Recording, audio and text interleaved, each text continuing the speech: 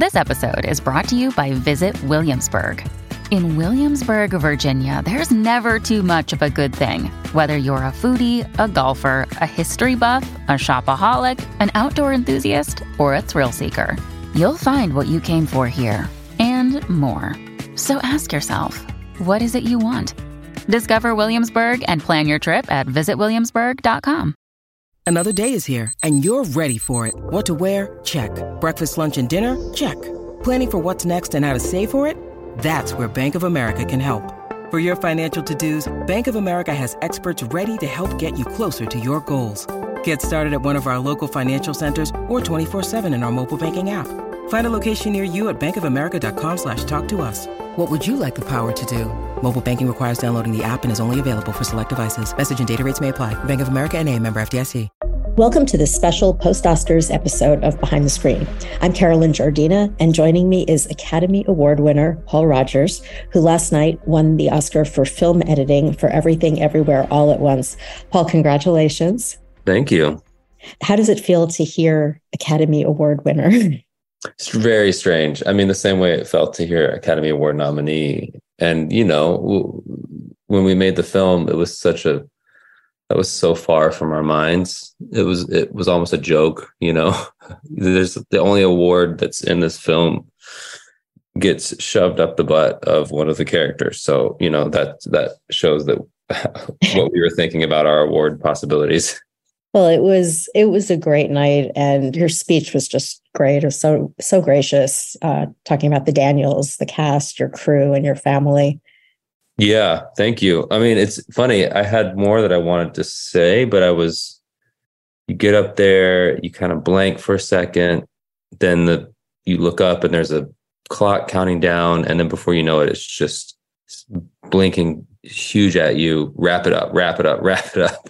So you kind of, you know, you're just trying to get through it as quickly as possible. But, you know, I had hoped to have time to thank all the other nominees, because one thing the Academy does really well, and some of the other organizations like ACE, the American Cinema Editors, and the Guild, MPEG, is they get us together a lot, the other nominees. And so we have a dinner together, we have lunch together, we do these panels together, and we're all on an email chain. And so we've become buddies over the past couple of weeks, and I was so excited to be nominated with them, because I was excited to meet each of them, and they totally exceeded my expectations of just really kind, humble, smart, talented people. And they were so open, and we were all so excited for each other and our partners and our families. And so, you know, I'm bummed that I didn't get to say that on stage, but we all were emailing this morning, and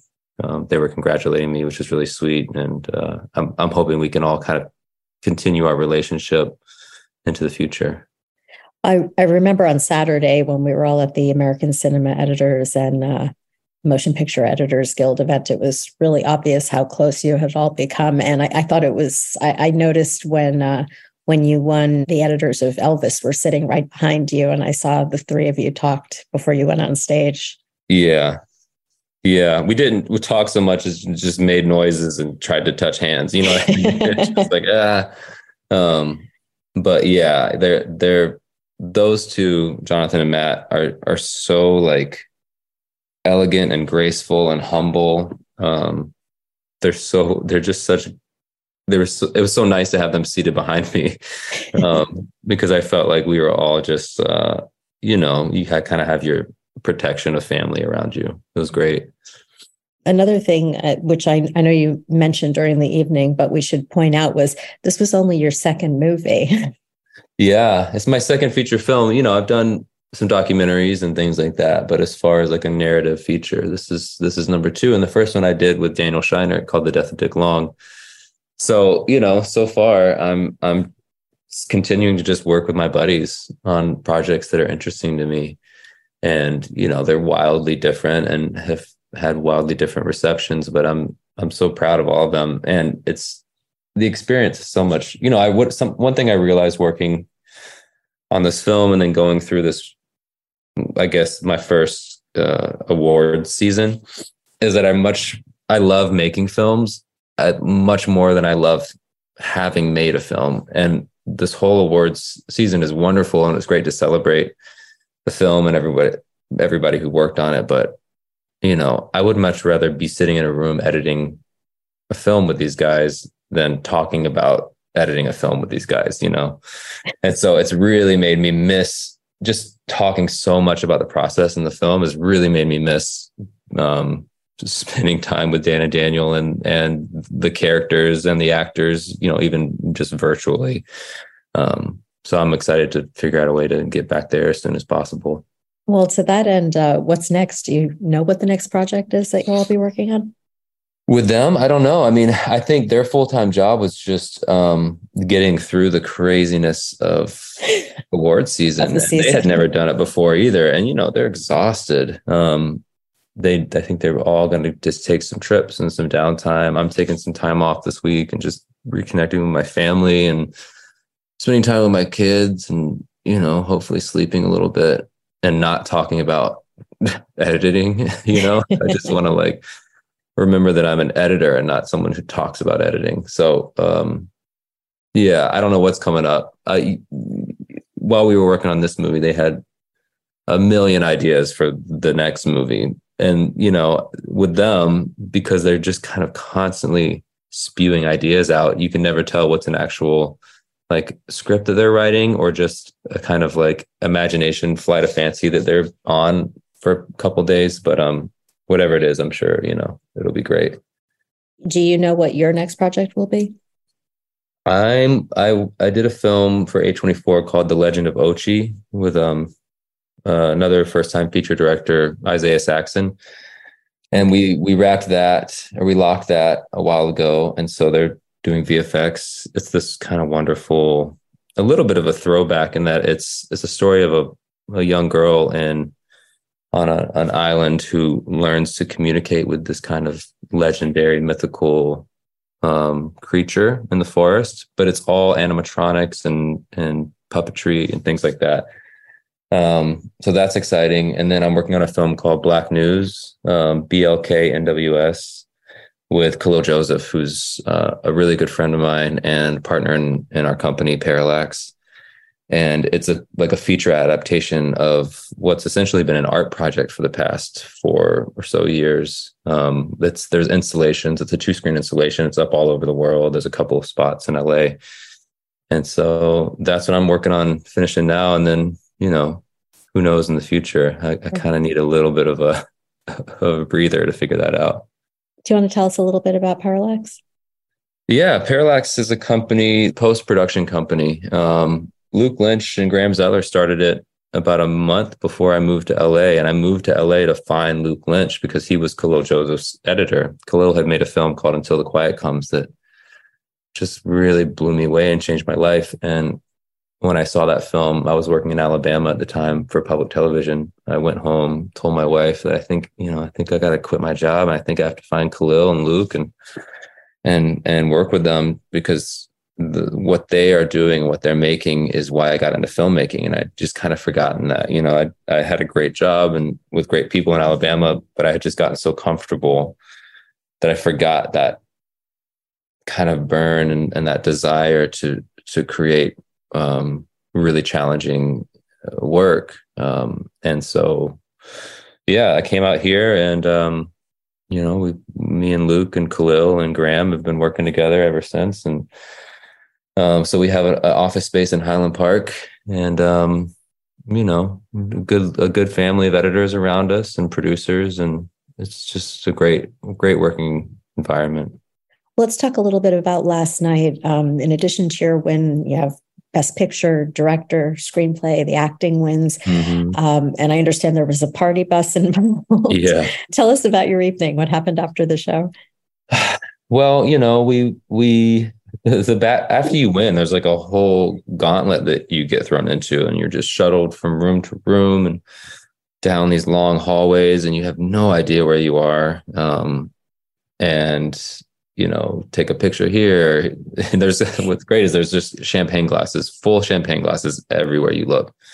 So they're just giving you champagne and taking your picture, and you're seeing people you haven't seen since before the show, and you're hugging each other, and you're seeing other artists you respect and telling them congratulations and, bumping Oscars. And it's a really strange and surreal and fun experience.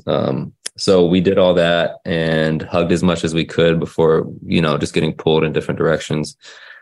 And then went to the Governor's Ball, the food was insanely delicious. I wasn't expecting much, but the food was incredible. And then we all jumped on a party bus. We stuffed our faces, jumped on a party bus, and it was, everyone who was nominated used as many of their additional tickets to bring crew members. So we had a ton of crew at the Oscars, which is why whenever you would see anything, everything, everywhere announced, you would just hear this eruption. We had, 40, 50 crew members in the audience.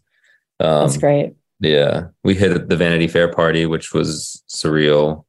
And then A24 had a nice after party, just for their films and filmmakers. And so, I got to see my partners, Khalil and Luke there and just dance a little bit and relax and take it all in. It was great. Right. Well, during one of your backstage, stops, you were in the press room and we briefly talked about really just the environment that Daniels create. Do you want to talk a little bit more about that? You talked about a really great working environment and a little bit about work-life balance in general. Yeah. I think it's important that we figure out a way to make the industry at large, but especially post-production, one in which, and it's not just exclusive to parents, but that to being a parent, or having a family or wanting to just spend time taking care of yourself or seeing your friends, that's not somehow taking away from your work, taking away from your creativity or your art, or somehow a sign that you're not as dedicated. I think that stuff is just as important to your work as the work. And it goes hand in hand too. I mean, look, like I've talked to so many people throughout the kind of award circuit, and I've talked to a lot of women in particular who are like, yeah, I loved picture editing. I did it as a career, and then I had my kids, and I just realized that it was impossible to be a good mother and keep up the pace and the schedule of a picture editor, especially if they're single parents. And that's heartbreaking and infuriating and stupid, honestly. So we have to figure out, like, why are we standardizing 10 and 11-hour work days? It's not sustainable. It's not humane. We have to figure out a way to restructure, in my opinion, in a larger sense, just our attitudes towards work as a culture. And the fact that saving money doesn't take precedence over living our lives. So, and I think that too, that's, some of the reason that our category was 4 white guys, and I wish Monica was there to represent, but she couldn't make it to the awards. Right. But that's right. The editor of Tar, Monica Woolley, was Monica, who edited Tar, and another film, Whore's Glory, which was a really important film for me. I watched back in Alabama before I moved out here. She's insanely talented. And I can't wait to connect with her. But yeah, I mean, it's just like systematically the industry is not conducive to the diversity that we're trying to achieve. And so, we can have all the committees and studies that we want, but like, we just have to start making both small scale changes as far as who are we mentoring, who are we hiring, and importantly, like, what kind of films and what kind of stories are we lending our considerable energy and time to, but also bigger scale changes of what do our working hours look like? What are our benefits like? Are we flexible in being able to work remote? It's improving a little bit with the remote stuff, but there's times where people can work from 8 to 3 and then they got to go pick their kids up and take them home, put them in bed, and then finish work at 7, and from 7 to 9. And like, if we need to be able to kind of ingrain that flexibility and humanity into post-production and to filmmaking at large, I think. Really well said. That's such a big concern for so many people. The way you talk, it sounds like you've hit a nice work-life balance with the Daniels. How do they like to work, or how do they project that value? It's pretty freeform with them in terms of just it's similar to like a relationship you have with friends. Like, hey, can you meet up tomorrow for coffee? Oh, I got to push it. My kid's sick, whatever. It's just like, yeah, sure. Let's try again tomorrow. So that kind of stuff as you're working. And this is in post. Obviously, production is a different animal. And I know that they were rushing more on production because of the budget and the time and schedules of the actors and stuff. And a lot of that's out of their control. But they I know from talking to people on set and from visiting set that they're very conscientious of how people are feeling, what's going on with them that day, and just a kind of a general humanity emanating from the top down of like, we will listen to you. We're not going to prioritize the movie over the person. The person always comes first. So if there's something wrong, if you're upset, if there's just something in your life that's going on that's troubling you, like, we can handle it and we can help, or we can get out of the way and let you handle it. And so that's the way it works with them. So some days I would just be like, look, guys, I'm exhausted. Anytime with my kids, it's the middle of a pandemic. I'm not, I told you I would get you this cut today, and I hate to do this, but it's just not going to happen. I need to prioritize my family and myself. And there was never like a heavy sigh and I guess if you need that. It was always like, totally. Do you need anything? Can I bring over, can I cook you some soup and bring it over? Do you want me to drop you something off? It's that kind of thing with them. And so that's why they're really special. And I think that that's what people are responding to as well. And this, just seeing people kind of fall in love with them the way that everyone who works with them has fallen in love with them, Right. And then on the subject of diversity, obviously there were some milestones last night. Certainly Michelle Yeoh, what did you talk to her about, or, what was... I'm just still pretty starstruck around Michelle. I mean, it's been really nice to get to know her through this whole process, and she's so nice and so sweet and so cool. But Crouching Tiger, Hidden Dragon was one of those really important films for me growing up that really blew my mind open to what was out there cinematically, and just seeing this film from a genre I'd never really seen before. I grew up watching American films for the most part, except for like these strange foreign films that my father would bring home sometimes. And so when Crouching Tiger broke, that was a big movie for me. And I still, when I see her in that role.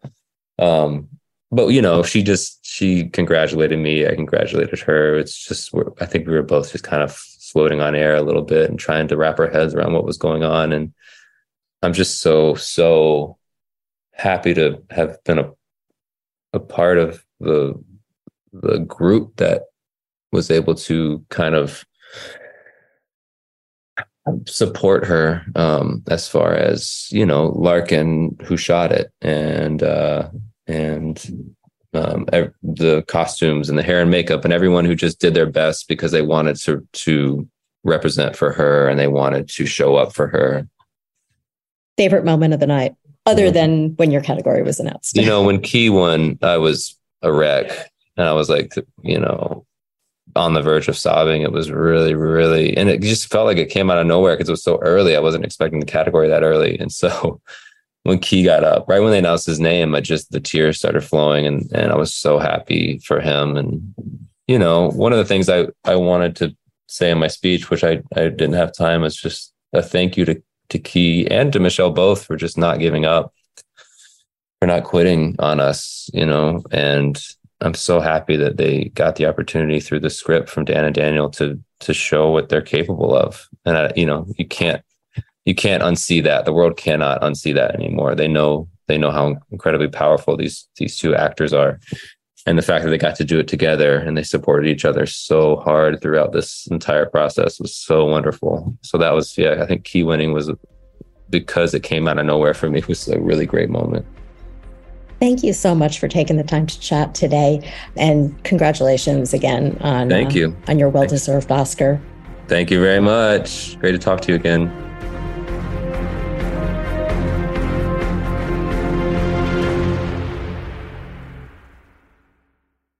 Hello, it is Ryan, and we could all use an extra bright spot in our day, couldn't we? Just to make up for things like sitting in traffic, doing the dishes, counting your steps, you know, all the mundane stuff. That is why I'm such a big fan of Chumba Casino. Chumba Casino has all your favorite social casino-style games that you can play for free anytime, anywhere with daily bonuses. That should brighten your day a little. Actually, a lot. So sign up now at ChumbaCasino.com. That's ChumbaCasino.com. No purchase necessary. VGW Group. Void where prohibited by law. See terms and conditions. 18+.